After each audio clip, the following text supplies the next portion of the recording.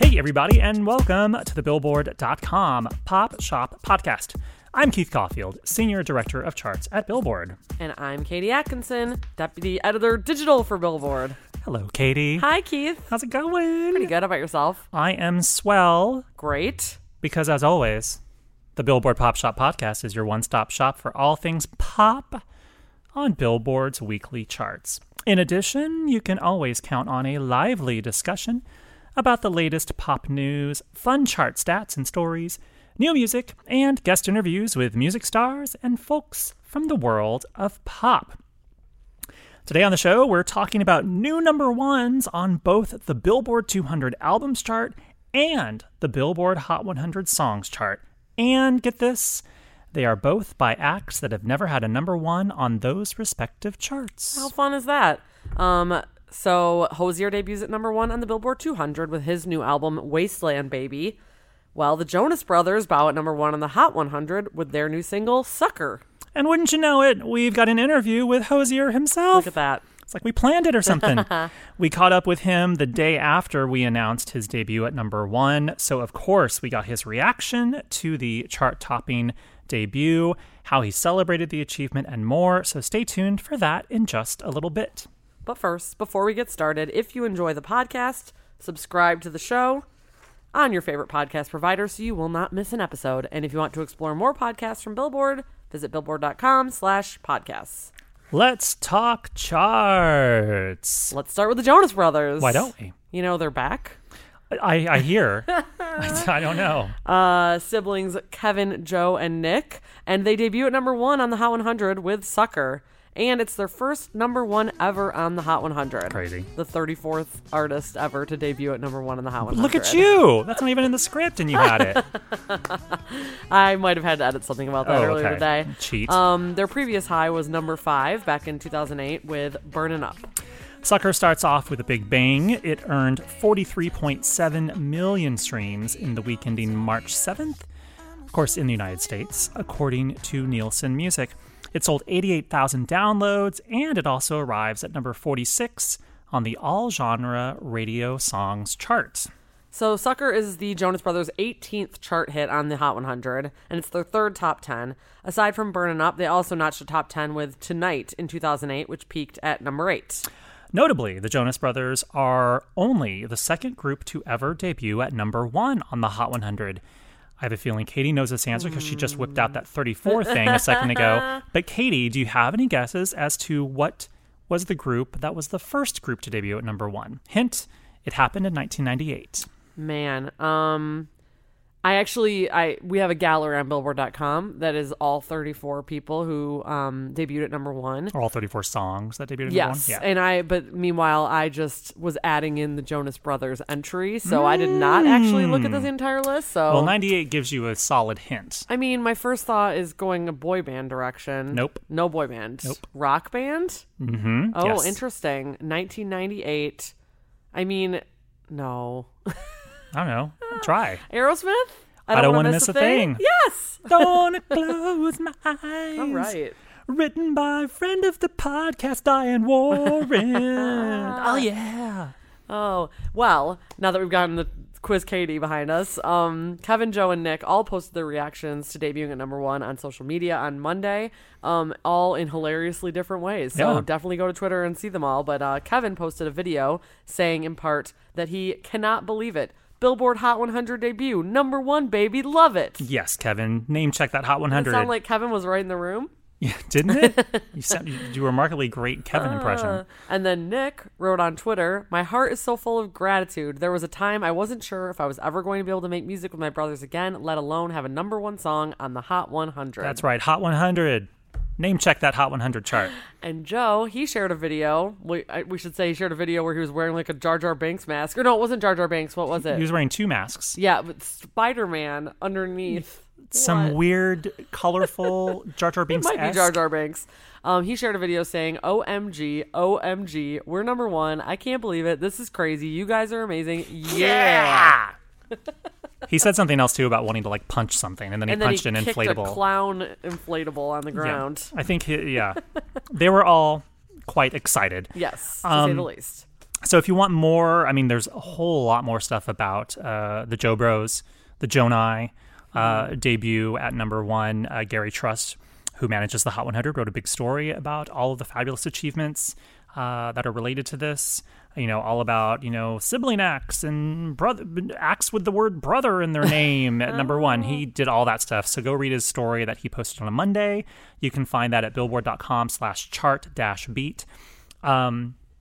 But in other big new number 1 chart news, singer-songwriter Hozier debuts at number 1 on the Billboard 200 with his sophomore full-length album, Wasteland, Baby. The set launches atop the tally with 89,000 equivalent album units earned in its first week, of course the week ending March 7th. It's his first number 1, and it surpasses the number 2 debut and peak of his self-titled debut album, which of course had the enormous smash single Take Me to Church on it, which also hit number 2 on the Hot 100. All those number 2s. Oh, man. Wasteland's also the first rock album to be number 1 in a little over 3 months since Mumford & Sons' Delta opened at number 1 on the December 1, 2018 dated chart. Delta, can I help you? All right, so like the Jonas Brothers, Hozier was quite happy about his number 1, and we caught up with him by phone to chat about the achievement. We actually spoke to him the day after me, officially announced his debut at number 1 on Sunday, so we talked to him on Monday. And also, when we talked to him, it was the day after his tour started, so he had a lot going on. Indeed. We chatted with him about his thoughts on debuting at number 1, how he celebrated the achievement, and more. Plus, we also talked a bit about his fiery new video, new video, Get it? for Dinner and Diatribes, what feedback he's been getting from fans about their favorite songs on the album, and the support he's gotten from his fellow countrymen U2. So take a listen to our interview with Hozier now. So move me, baby, shake like the bough of a willow tree. You do it naturally. Move me, baby. So move me, baby. Welcome to the Billboard Pop Shop Podcast. Hozier, how are you? I'm doing well. I'm doing really well, particularly this week. But I'm thank you for having me. Yeah, we need to start off by congratulating you on getting your very first number 1 album on the Billboard 200 chart with Wasteland, Baby. How does it feel to be number 1? It feels good. I don't know how to sum it up. It feels really good. I was proud of the album.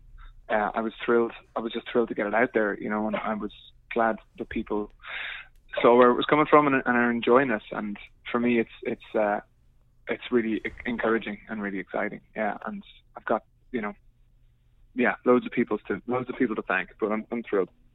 I actually, at Billboard, I'm the senior director of charts, and I actually manage that specific chart that you are number 1 on. And every Sunday, I write a story for Billboard.com that announces the new top 10 and the new number 1. And so I was really stoked because I got to sort of officially announce to the public that you were number 1. But I'm assuming you didn't find out about being. I'm assuming you didn't find out about being number 1 by me. How did you actually find out about being number 1? Did someone call you from management or from the label? How'd you find out? We found out. We kind of, our last night in New York, we had spent I'd spent about 14 days in New York, kind of doing on the week before the album dropped and the week after, just kind of, doing a lot of print media and doing a bit of promo and working with the label. I have a fantastic team at Columbia, and they did an incredible job. And we had a dinner booked after a rehearsal the night before the Wasteland Baby tour was about to begin, and so we decided to just have a nice dinner, have a nice farewell, and a thank you. And we were kind of, it was a funny week. I kind of was sort of resigned to I didn't think that I genuinely didn't think that this was going to happen.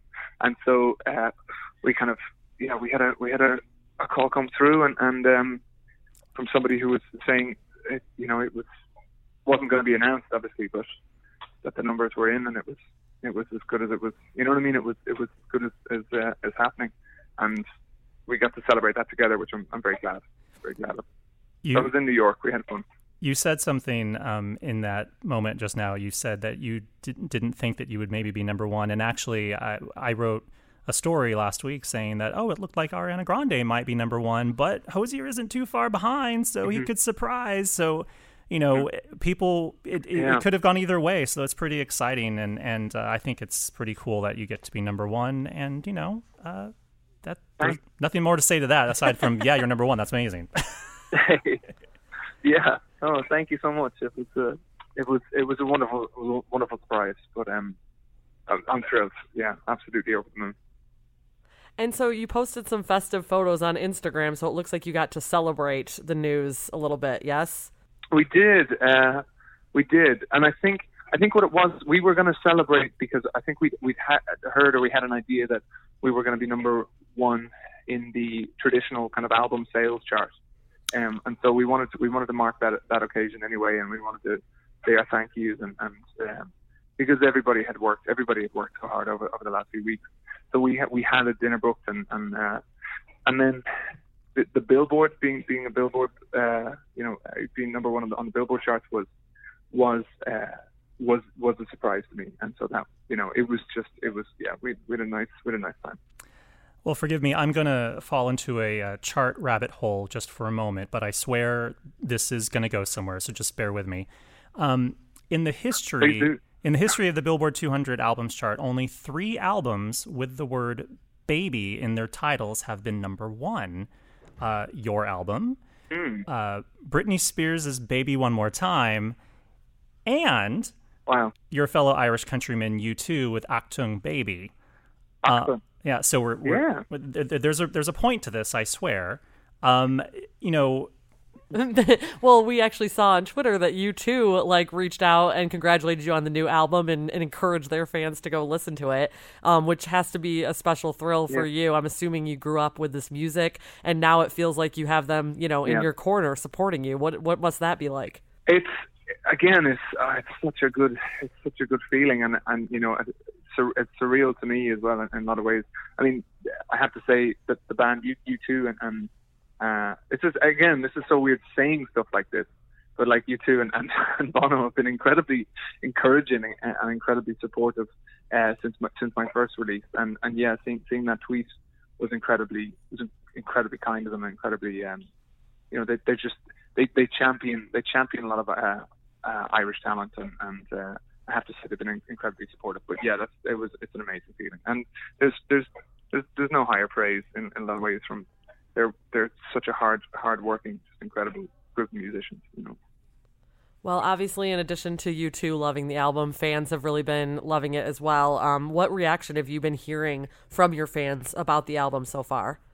I'm just really enjoying. I don't know. It's I just for me it's I wanted to make music that felt right for me, that felt honest, that felt it was coming from a personal place. I wanted to make sure that I was kind of writing it and producing it myself as best I could, and the people are just enjoying. I think it's an eclectic kind of group of songs, and I've always said it that they're all little 14 different viewpoints, all sitting in the same wasteland or kind of sitting around the same awful bonfire. And I think I'm just enjoying people finding their own favorites, and which is something that's really just a really good feeling for me. Yeah, have any particular songs really seem to resonate with fans? Is there some feedback you're getting that something maybe like a non-single that surprised you that fans are especially loving? Yeah. I think there's been a lot of love for No Plan on that record, which I think we might look at that as a single later on. I think we've a few to choose from. There's been a lot of love for To Noise Making and a song called Talk as well too. But I mean, my favorite is the title track. I mean, I can't say my favorite. It's like saying favorite child. But there's the Wasteland Baby is I love seeing people showing love for that tune, I gotta say. You recently released a video for the track Dinner and Diatribes, and oh boy, it is something else. It's cinematic, it's sinister. You end up on fire at the end of it. No spoilers, but spoiler alert. Who came up with the concept? Was that the director, or did you come up with the idea? How did that video kind of come to be? Yeah, so that's the director, Anthony Byrne is his name. He's another fellow Irishman. We're not related, but he's directing Peaky Blinders at the moment. The new he's just finishing up on the new series of Peaky Blinders. He's an incredible director, and he kind of had a starting point and had a treatment and had some ideas for it, and we kind of got together and threw some ideas around, and it's a pretty uncomfortable watch in a lot of ways, and I think that's what was to me what was interesting about it and exciting about it. I just really wanted to be set on fire, to be honest. I couldn't wait for that opportunity. I realize that we're coming up on time, but I want to make sure I ask this because this is, I think, hilarious. Have you seen any of the comments on YouTube from fans on this video? For the dinner and diatribe video. I think I saw a couple of them, and then I was lucky. I was glad it was such a busy week. I stopped doing the awful thing of checking. I saw one or two. They're highly amusing. I'll just read you two and just sort of gauge your reaction, and maybe you'll get a chuckle, I hope. First one. Okay. Hozier went from tree father to horny mustache man in 3 seconds. And right. here's a really good one. Bothered by that pesky male gaze? Set it on fire. So I thought those were two really fun comments. Yeah. That's kind of. Yeah, I think they nailed it in one, to be honest. Yeah. So we're talking to you now on Monday the 11th. We're going to put this show up tomorrow on Tuesday for everyone to hear. But your tour just kicked off last night. How did it go? Yeah, really, we had such an amazing audience. We had such an incredible crowd, and there was so much love and so much goodwill. And I think I have to thank them as well too. And that was a few hours. I hit the stage a couple of hours after the official announcement of it going number one, and the crowd were so kind, and I just said my thank yous as well too, to the audience and let them in, and there was just such goodwill, and I was quite softened by it, I have to say. And I'm touring with Jade Bird at the moment, and she's an incredible talent and just has such an amazing voice, and again just very vital, honest songwriting, I gotta say. And I'm really enjoying her being part of this tour as well too. The tour will continue on through most of the rest of the year, basically. I think you have some time off in maybe July, but effectively it goes on through the end of November. So you have your year kind of planned out. Are you the type of artist that is writing on the road? Are you already at work on the next number one album? I can do my best. I think I certainly didn't on the last time round, and I struggled. I managed to cultivate ideas.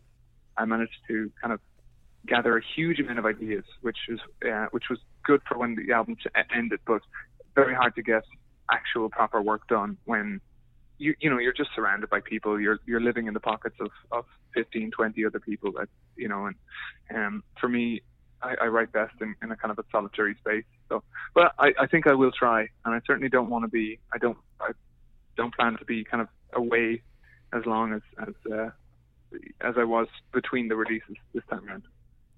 Well, Hozier, we really appreciate your time, and congratulations again on the number one, and good luck on the rest of this tour. Thank you so much. Thank you. Pleasure to talk to you guys. Thanks for having me.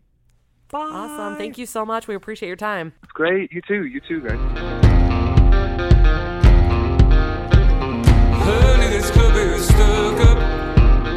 Dinner and diatribe. I knew well from my first look up. The look I missed you thin. Thanks again to Hozier for taking the time to chat. Seriously, repeat podcast guest Hozier. And it's still I have yet to actually.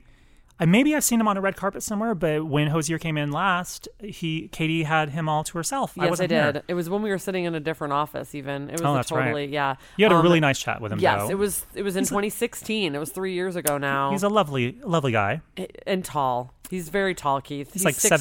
7'2". Yeah, approximately 7'2". 8'4". 9'1". Yes. 9'1". Correct. Do you think there's anyone that is 9'1"? Like, what's the tallest basketball player? Yeah, I don't know what the tallest person ever. Basketball players, there's like 7'4", That's normal. 7'2". No, it's not normal. Oh, okay. Not normal. A normal basketball player is in the mid to high 6s, but the 7-footers are crazy because you have to be able to actually move That's a lot Like, you can't that's a lot just of be weight to 7 move around. feet. You Like have to be Shaquille able to O'Neal is move. super tall. Like Yeah, but he's not 7. He doesn't break 7. really. Yeah. Wow. Okay. Well, Well, now I'm like, I'm at a computer, so I need to know. well, Hozier, are you going to play basketball? I'm sure he's asked if he doesn't.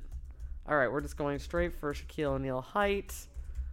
Shaquille O'Neal, also a musician, so we're keeping this lied on to you. brand. He's 7 something. He is, and I didn't know it. Well, how tall?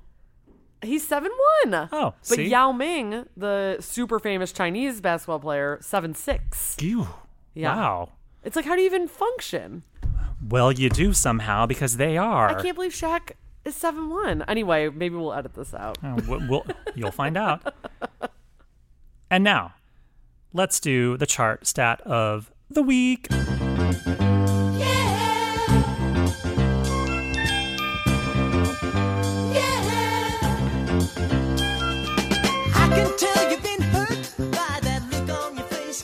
This week in 1971, before there were the Jonas Brothers, there were other sibling acts to hit number 1 on the Hot 100, including the Osmonds.